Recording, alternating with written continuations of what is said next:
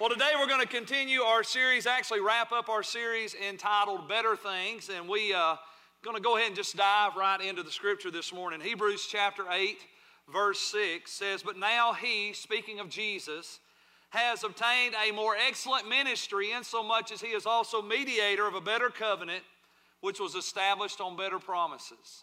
And Hebrews 12:24 says, "And you have come to Jesus, the one who mediates the new covenant between God and people, and to the sprinkled blood which speaks of better things, forgiveness instead of crying out for vengeance like the blood of Abel." And so we said, if you look at that first point, we said life is better with Jesus, amen?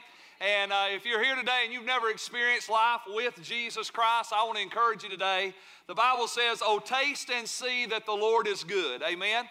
And if you'll just step out in faith today and trust Jesus Christ as your Lord and Savior, I promise you this, you will find out without a shadow of a doubt, life is better with Jesus, right? And we said, according to the scriptures, that we have a better covenant, right? We celebrated that better covenant today through the blood of Jesus. Through communion this morning, we celebrated that we have a new covenant with God, amen? That we're no longer on the outside looking in. We actually have been brought into the very presence of God through the death, burial, and resurrection of Jesus Christ. So we have a better covenant, and we have better promises, amen? How many know the promises in the Old Testament were based on your performance? The promises in the New Testament are based on His sacrifice. Hey, that's a better promise, amen? Because sometimes my performance doesn't match up to what I need, but His sacrifice is always sufficient to meet every need in my life and in your life too, amen? So we have a better covenant based on better promises so we can enjoy the better things that God has for us. And I want to just challenge you today to ask yourself this question as we kind of wrap up this series. Am I really enjoying the better things of God? Am I walking in the things that Jesus Christ suffered, bled, and died, and rose again for me to experience? As we took communion together this morning, we were reminded of the sacrifice that was made. We were reminded of the price that was paid. And so today, are we walking in those better things? Are we really walking in them? And I can be honest with you and say, hey, there's more I believe that God wants to do. There are better things in Christ that I have yet to partake of. And I want to just encourage you today to join me in this journey, and let's stay committed to the process. Amen. Let's stay committed to pursuing the better things. If you look at that next point on your outline, we just said that better isn't always easier, right? But better is always better, right? And so we're pursuing the better things. Jesus didn't die on the cross so we could have an easy life. Jesus died on the cross so we could have a better covenant based on better promises, so we could enjoy the better things that His blood has purchased for us. So we're not here today following Jesus because we're looking for an easy life. We're here today following Jesus because we're looking for the best life that we can live, a better life through Christ here on earth and ultimately in heaven, amen? How many are glad there's a real place called heaven where those who believe in Christ are going to get to spend eternity in the very presence of God? And so we are living our lives for the better things that God has called us. And we talked a little bit about the difference between what we want and what we need, and how that it's really easy in our commercialized society to pursue the easy way instead of pursuing the better way. But we are understanding as believers in Christ that it's not always about the easy path, it's about the better path. And sometimes doing what is better is a little more difficult on the front end, but how many of you know the end result is always good, amen?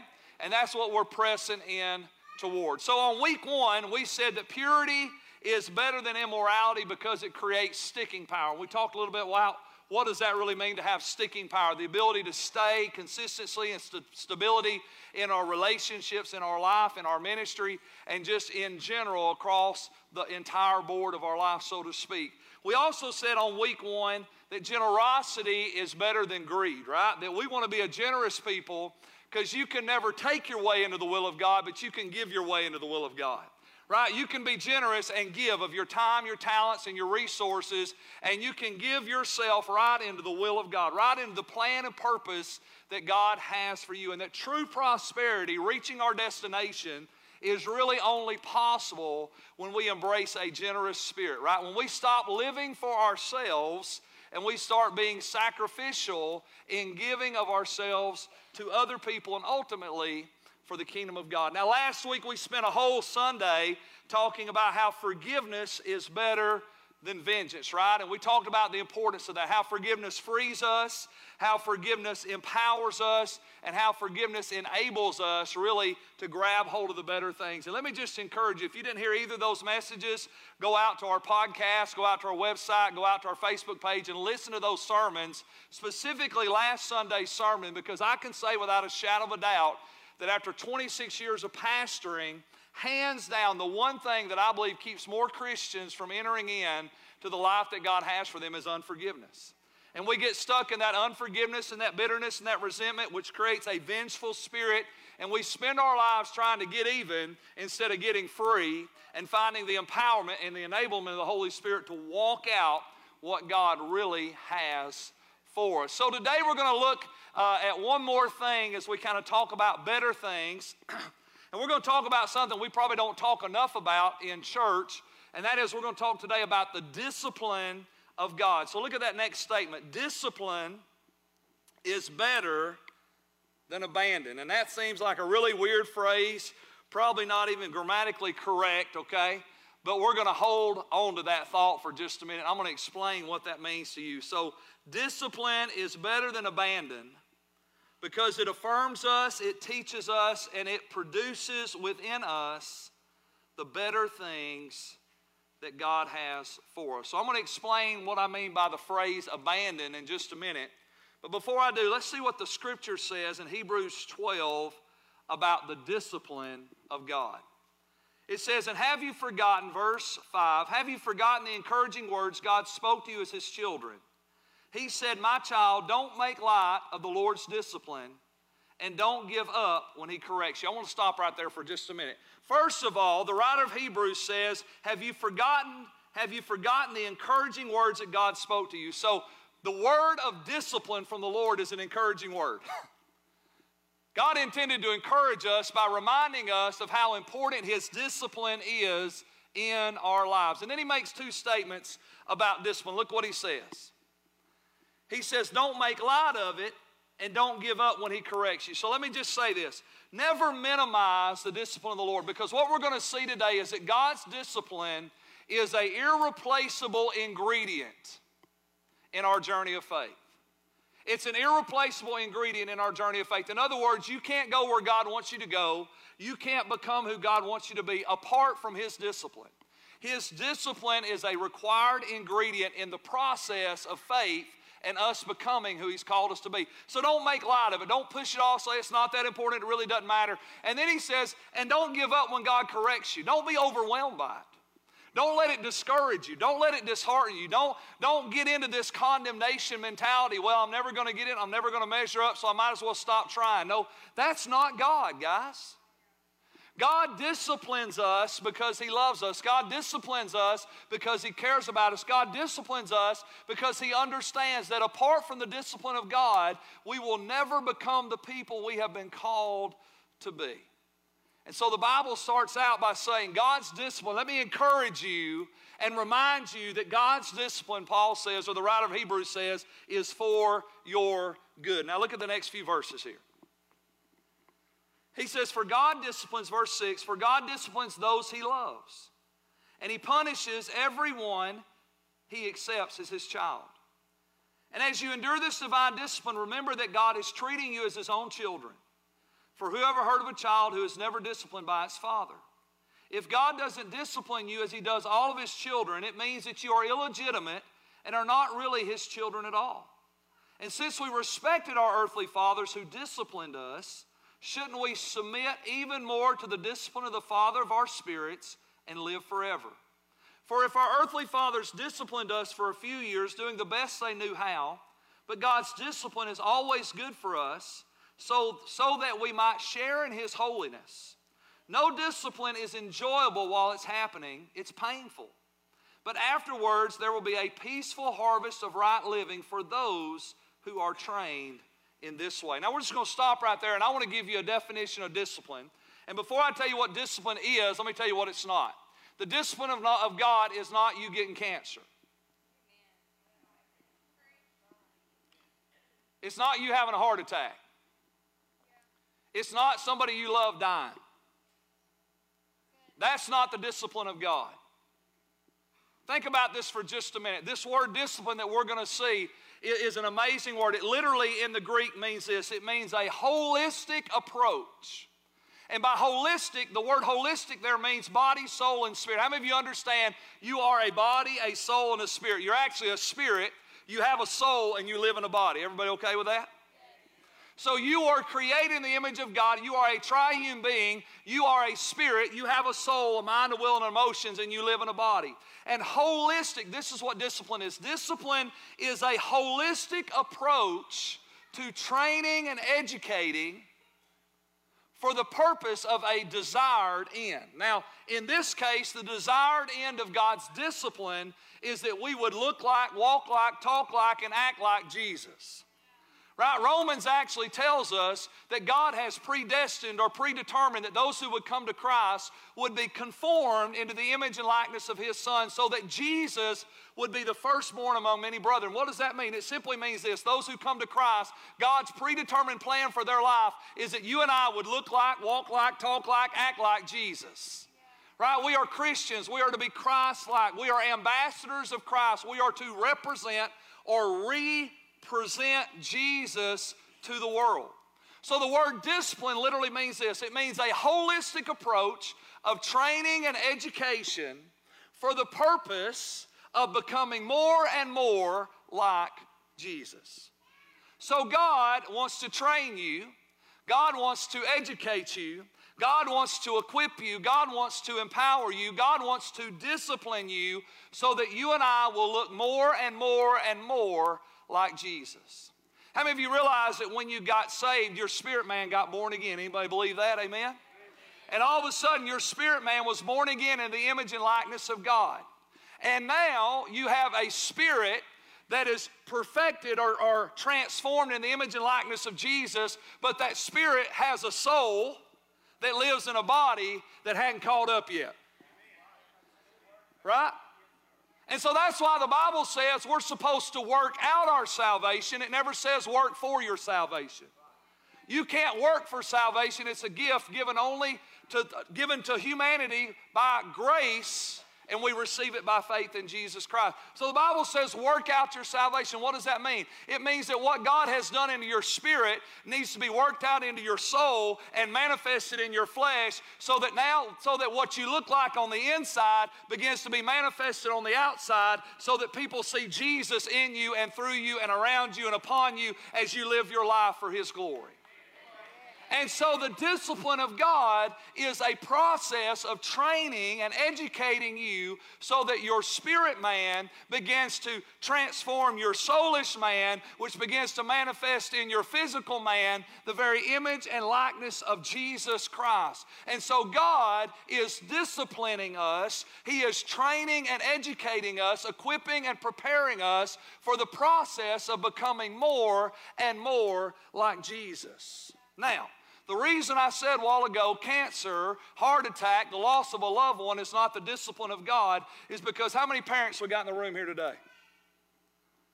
Very good. So let me ask, how many of you parents are going to give your kids cancer for not cleaning their room? How many of you parents are going to give your kids cancer for not going to the college you want them to go to? How many of you parents are going to give your kids cancer because they didn't pursue the career path you wanted them to pursue? How many of you parents are going to give your kids cancer because they disappointed you and made a horrible mistake that affected everybody that you loved, and now you're going to punish them with this thing called cancer? There's not a parent in this room that has any bit of good in them that would give their children cancer to punish them. But somehow we think a good God would do that to us. You know what the Bible says? The Bible says if you, being evil, know how to give good gifts to your children, how much more will your Heavenly Father give the Holy Spirit and give good things to those that He loves? Cancer and heart disease and the loss of a loved one, all those are the repercussions of sin in a world stained by sin, and bad things happen to good people because we live in a world that has been defiled by the sin and perversion and corruption of the flesh. But we have a good God, a good Father who loves you, and He wants to discipline you. He wants to train and educate you so that what He's put in you will begin to work through you so that you'll look more and more like Jesus today than you did yesterday. That is the discipline of God. And we're going to see today how significant that is. Now is that training and educating hard? Yes. As a matter of fact, the Scripture says the discipline of God is painful. It is. It's hard. Anybody in here graduate from high school? Anybody in here graduate from college? Man, you know what? It was hard. It was hard disciplining yourself to study, disciplining yourself to show up to class, disciplining yourself. And all of us that graduated high school, none of us want to do it again. And especially if you graduated college, how many love back and do that again? Nobody. Boy, I'm glad I got the degree. I'm glad I got the career. I'm glad I got the education, but I don't want to do it again. Why? It was hard. It was late nights. It was hard. It was difficult tests. It was challenging papers. It was all these things that I was working through. Anybody in here ever been to the gym? All three of you. Anybody else? Come on, guys. Y'all, anybody in here ever seen a gym? The reason we don't go to the gym is because we know it's hard. Right? It's hard, right? The most difficult piece of equipment in the gym is the door.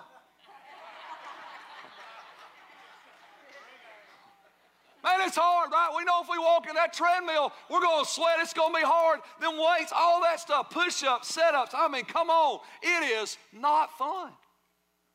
And if you really work out, you're going to feel it the next day, right? It may be a few days. It's painful. It's difficult. It's challenging. But it's discipline. And it's good for you. Discipline is better than abandon. Now let's look in Romans 1. Let me give you a picture. Romans 1:28 says this: since they thought it foolish to acknowledge God. The they here represents the world. It represents people that have rejected God and turned their backs on God and mocked God and walked away from God and hardened their hearts toward God. And then this is what it says: since they thought it foolish to acknowledge God, He abandoned them. He abandoned them to their foolish thinking and let them do things that should never be done. And their lives became full of every kind of wickedness: sin, greed, hate, envy, murder, quarreling, deception, malicious behavior, and gossip. They are backstabbers, haters of God, insolent, proud, boastful. They invent new ways of sinning, and they disobey their parents. They refuse to understand. They break their promises. They are heartless and have no mercy. And they know God's justice requires that those who do these things deserve to die, yet they do them anyway. Worse yet, they encourage others to do them too. Let me tell you, the worst thing that can happen to a person is that God would abandon you to your own foolish thinking. That God would let you have your way without any divine intervention or conviction or drawing. Now, I'm not going to stand up here and pretend to act like I understand really how all that works. But this is what I do understand. There is a defining line that people can cross where you reject God and you reject God and you reject God and you reject God and you reject God and you reject God and you reject God. And God finally, I want you to hear this, abandons you to your own thinking. God just says, okay, you want to live your life without me? Live it. Well, Pastor Keith, how could a loving God abandon somebody to their own foolish thinking, knowing that it's going to end in their own destruction temporally and ultimately eternally in a place called hell? Let me tell you how a loving God can do that. Because He's a loving God. See, God actually loves you and I so much to allow us to choose whether we'll serve Him or not, whether we'll live for Him or not. See, if you don't have a choice, it ain't love. If I make you love me, that's not love. If I make you serve me, that's not love. In order for there to be love, there has to be a choice. Choose you this day whom you will serve. That is the most loving thing God has ever done for humanity. And for a person that refuses and refuses and refuses and refuses and refuses and refuses to follow God, there comes a point where God says, okay, I love you so much, I'm going to let you have what you want. You want a life without me? You can have it. Now, that is the total extreme over here. And I can say to you today, discipline is better than abandon. I don't want to be abandoned to my own foolish thinking. I don't want to be abandoned to my own way of living. I don't want to be abandoned to a life and ultimately an eternity without God. Now, the fact that you're in church today is probably evident you're not there. Praise God. But the reality is we live in a world today, when you read that list of stuff I just read, now those are things we've all probably committed in some shape, form, or fashion. But we have a world bent on evil out there. And isn't it amazing how our world continues to create new ways of sinning? How is that possible? Because there comes a point where God abandons a person to their own will, to their own thoughts, and to their own desires, which ultimately always ends in self-destruction and eternal separation from God. So I don't know about you today. I am glad that we have the discipline of God. So let's talk about the importance of the discipline of God in our life. Look at that next point on your outline. So discipline affirms. It affirms that we are the children of God. Because if God doesn't discipline us, then we are not His children at all. Look what Hebrews 12:8. I want to read it to you again. If God doesn't discipline you as He does all of His children, how many of His children does He discipline? All of His children. If God doesn't discipline you as He does all of His children, it means that you are illegitimate and are not really His children at all. Man, you know what's awesome about the discipline of God? It affirms that we are the children of God. Let me just talk about myself here for a minute. I can't even think about doing the wrong thing without God convicting me. I can't even think about being selfish without the Holy Spirit convicting me. I can't speak a cross word to my wife without the Holy Spirit convicting me. I can't raise my voice to my kids without the Holy Spirit convicting me. God disciplines all those that are His. If you're a child of God, you know what God does? He disciplines you. Now that training and education comes in many forms and fashions. I'm going to start right here with a little word called conviction. God convicts you. Let me tell you what conviction is. Let me just distinguish between conviction and condemnation. Conviction draws you to God. Condemnation pushes you away from God.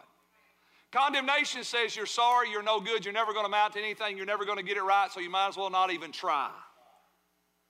If you hear those words in your head, that's not God. God is not condemning you. God is not judging you. God is not pushing you away. He's not shaming you.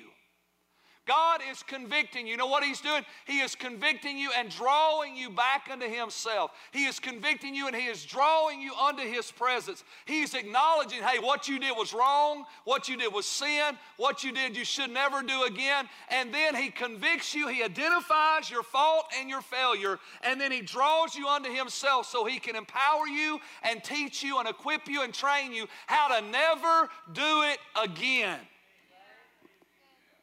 And praise God for that. I'm so glad I can't get away with anything. It makes me so happy. Right? I'm just telling you, there's not one thing in my life God overlooks. God never overlooks sin in the lives of His children. Why? Because you're His child.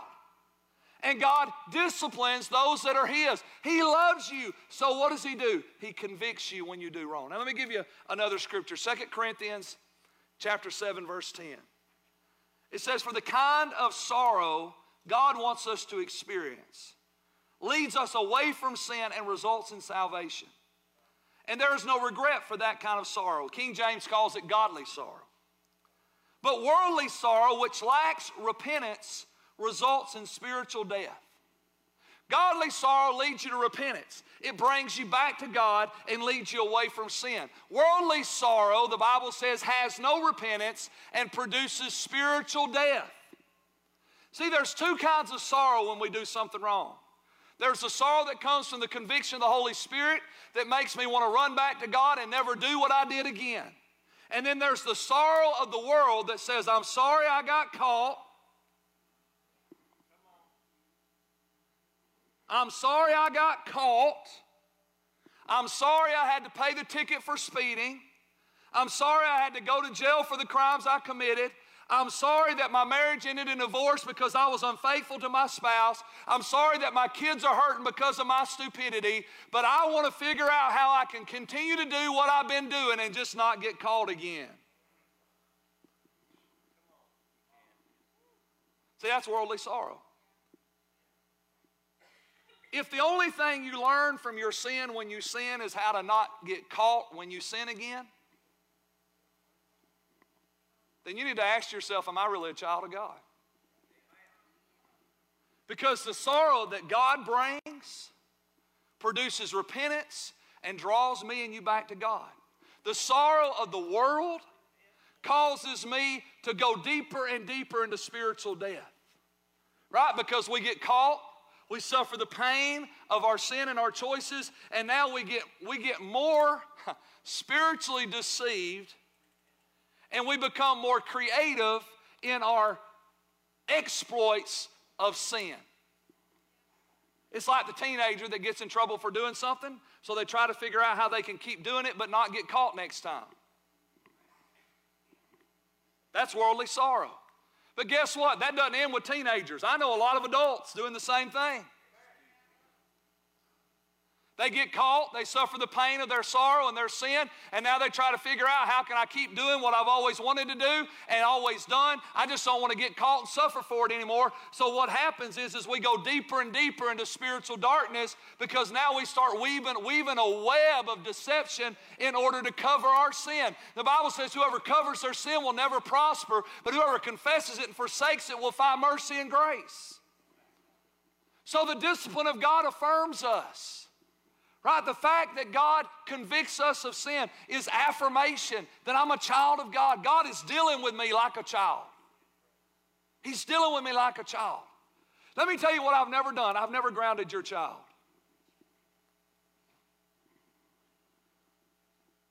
And you've never grounded mine. But I ground my kids. I whoop my kids.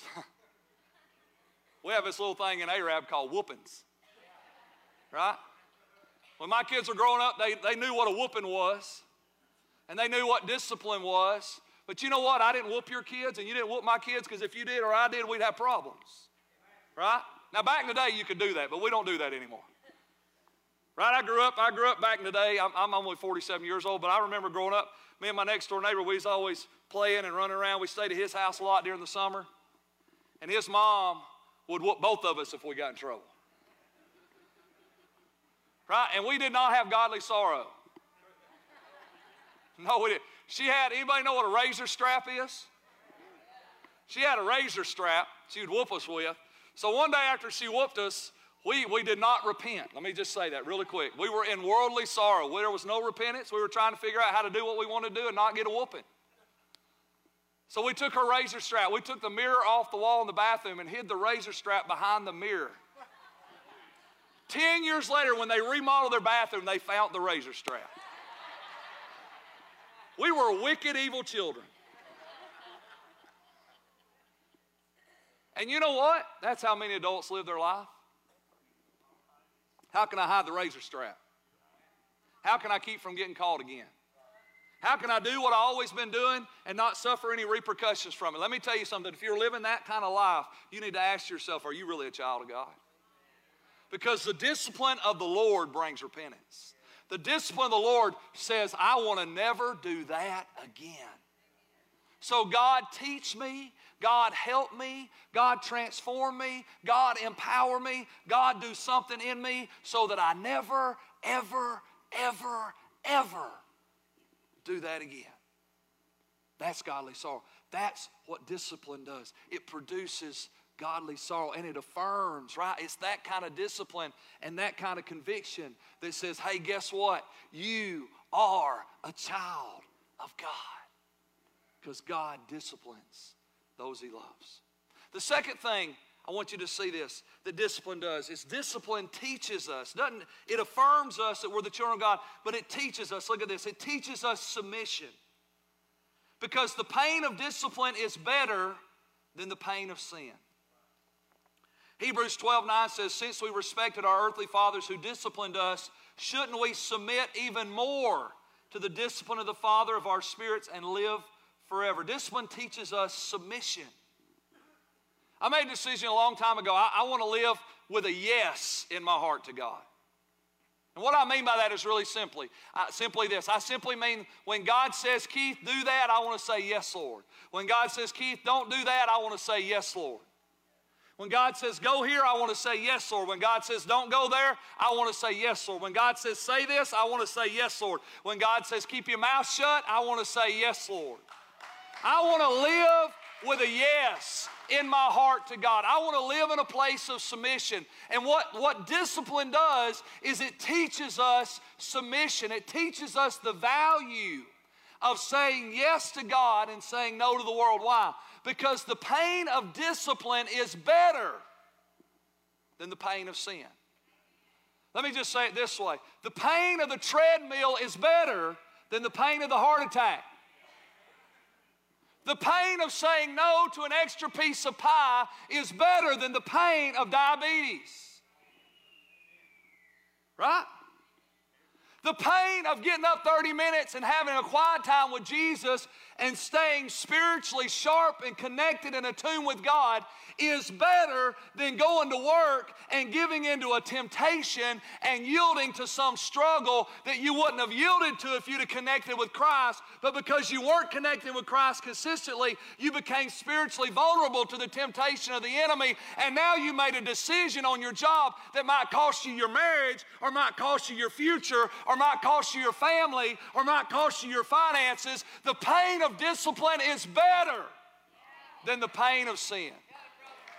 And when you begin to understand that, the discipline of God teaches us to submit. It teaches us that submission to God's discipline. Did you hear what the scripture said? God's discipline is always good. It's always good. The discipline, right, of investing in your marriage is better than the pain of going through a divorce. The discipline of investing in your children is better than the pain of a dysfunctional family where nobody likes each other or wants to spend time together. Oh, it ain't easy. It's hard. It's hard. It's painful. It's difficult. It's challenging. But it's worth it. And discipline teaches us that submission to God's will, submission to God's work, because God not only disciplines us, remember, discipline is a holistic approach of training and educating. Conviction is only a part of discipline. Not only is there a conviction when we do wrong, but there is a teaching and a training and an educating that God gives. See, God is always saying to me, I'm just going to be honest with you, every day God's working on me. Do this, do that, say that, study this, read that, pray this, pray that. Every day. Every day, God is working on me. Why? Because every day, God is teaching and training and educating me to become the person He's called me to be. And it's not just convicting me when I do wrong. It is instructing me and directing me and coaching me and empowering me and enabling me and instructing me and directing me in every little detail of my life. And if you and I will begin to recognize the discipline of the Lord, that God is trying to take us somewhere. God is trying to perfect something in us, the image of His Son. If we will do that, we'll begin to submit to the discipline of the Lord. And just little stuff.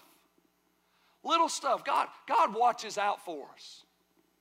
You ever started walking out of the house and you have this thought, I need to take that with me today. And you're like, well, I ain't going to need that. You start reasoning, right? Well, I'm not going to need that. Why would I need that? And then you get to work and you realize, man, I wish I had that. I wish I'd have picked that up. Man, I'm learning. Go back in the house, because I'll talk myself out of it the first time. And I'll get in the car. I've literally pulled back in the driveway, went back in the house to get the thing God said to get. And then an hour later or 3 hours later or 6 hours later, I'm at the office, I'm doing something, and all of a sudden I realize the thing I went back and got was the thing I needed right now. Man, you know what that is? God, that is God instructing us. God, that is God teaching us. That is God training us. That is God educating us by the promptings and leadings of the Holy Spirit. to become the people He's called us to be. The last thing, I want you to see this. Discipline not only affirms us, discipline not only teaches us, but discipline produces in us the fruit of holiness and righteousness. It literally shapes us into the image of Jesus Christ. There is nobody more holy and there is nobody more righteous. He is the righteousness of God. And Hebrews 12, 10, 11, I want to reread it to you. It says, for our earthly fathers disciplined us for a few years, doing the best they knew how, but God's discipline is always good for us, so that we might share in His holiness. Hear that? God wants us to share in His holiness. Look at verse 11. And no discipline is enjoyable while it's happening. It's painful. But afterwards, y'all say afterwards. Afterwards, there will be a peaceful harvest of right living for those who are trained in this way.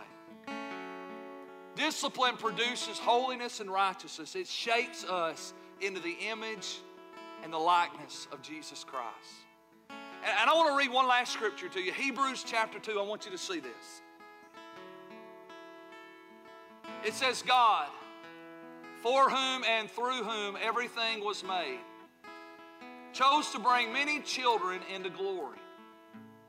And it was only right that He should make Jesus, through His suffering, a perfect leader, fit to bring them into their salvation. How many know Jesus had to learn how to submit to the discipline, the training, the education, the purpose, the plan of God for His life? And in the Garden of Eden, Jesus said, Lord, not my will, but Thy will be done. And the King James says this. The King James says, and the captain of our salvation was made perfect through suffering. The word perfect is not perfect as without sin. It means mature and complete. Jesus came to completion. He stepped into the fullness that God had for Him. How? Through suffering. The word suffering is different than the word discipline. The word suffering literally here in Hebrews 2 means pain. It means pain. But guess what the Bible said in Hebrews 12? Discipline produces pain. So the captain of our salvation, Jesus, was brought into completion and maturity through the suffering that He endured. And the same is true for me and you. But I want to just challenge you with this other thought. Jesus' discipline brought salvation to the world. He being willing to say yes to the Father, even in spite of the cross, brought salvation to the world. And I want to just propose a thought to you today. I believe that it is our submission to God's discipline that brings salvation to our families, that brings salvation to our community, that brings salvation to our state, to our nation, and to our world. It's not that we save the world. Oh no, we could never do that. Jesus is the Savior of the world. But it is through our submission to God's discipline that we reflect the Savior, that we reveal who Jesus really is.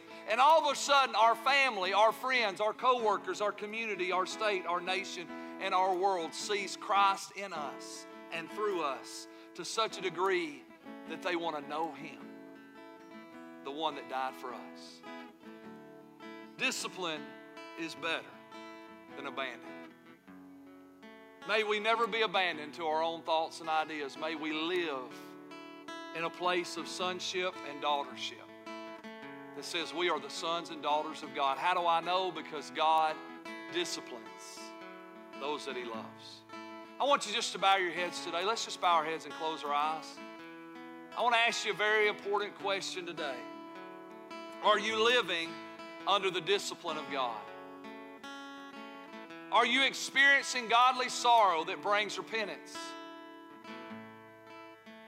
Or is the only sorrow for your sin worldly sorrow? And you're just trying to figure out how not to get caught. See, what happens as adults is if we're not careful, we'll just play church. And we'll play games with God. And we'll go through the motions and we'll say the right things and we'll shake the right hands. But at the end of the day, we're just doing what we do. Not because we really want to change, but because we don't want to get caught again.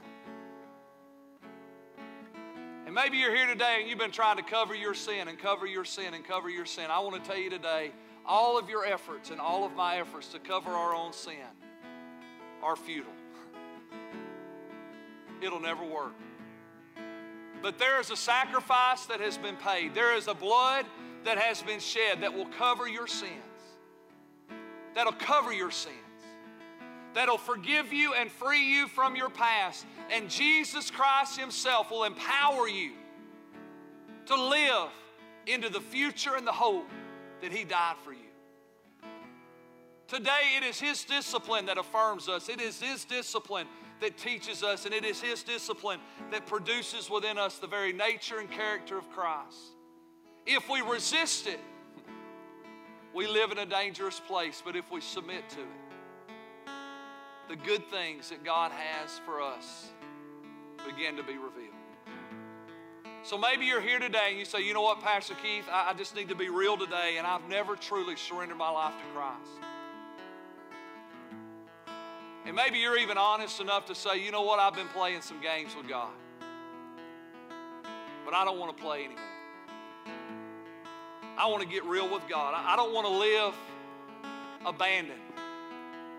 I want to come up under the loving discipline of a Heavenly Father who cares about me and wants to perfect in me His will, which is good for my life. So today, Pastor Keith, I want to surrender my life to Christ and ask Jesus to be my Lord and my Savior.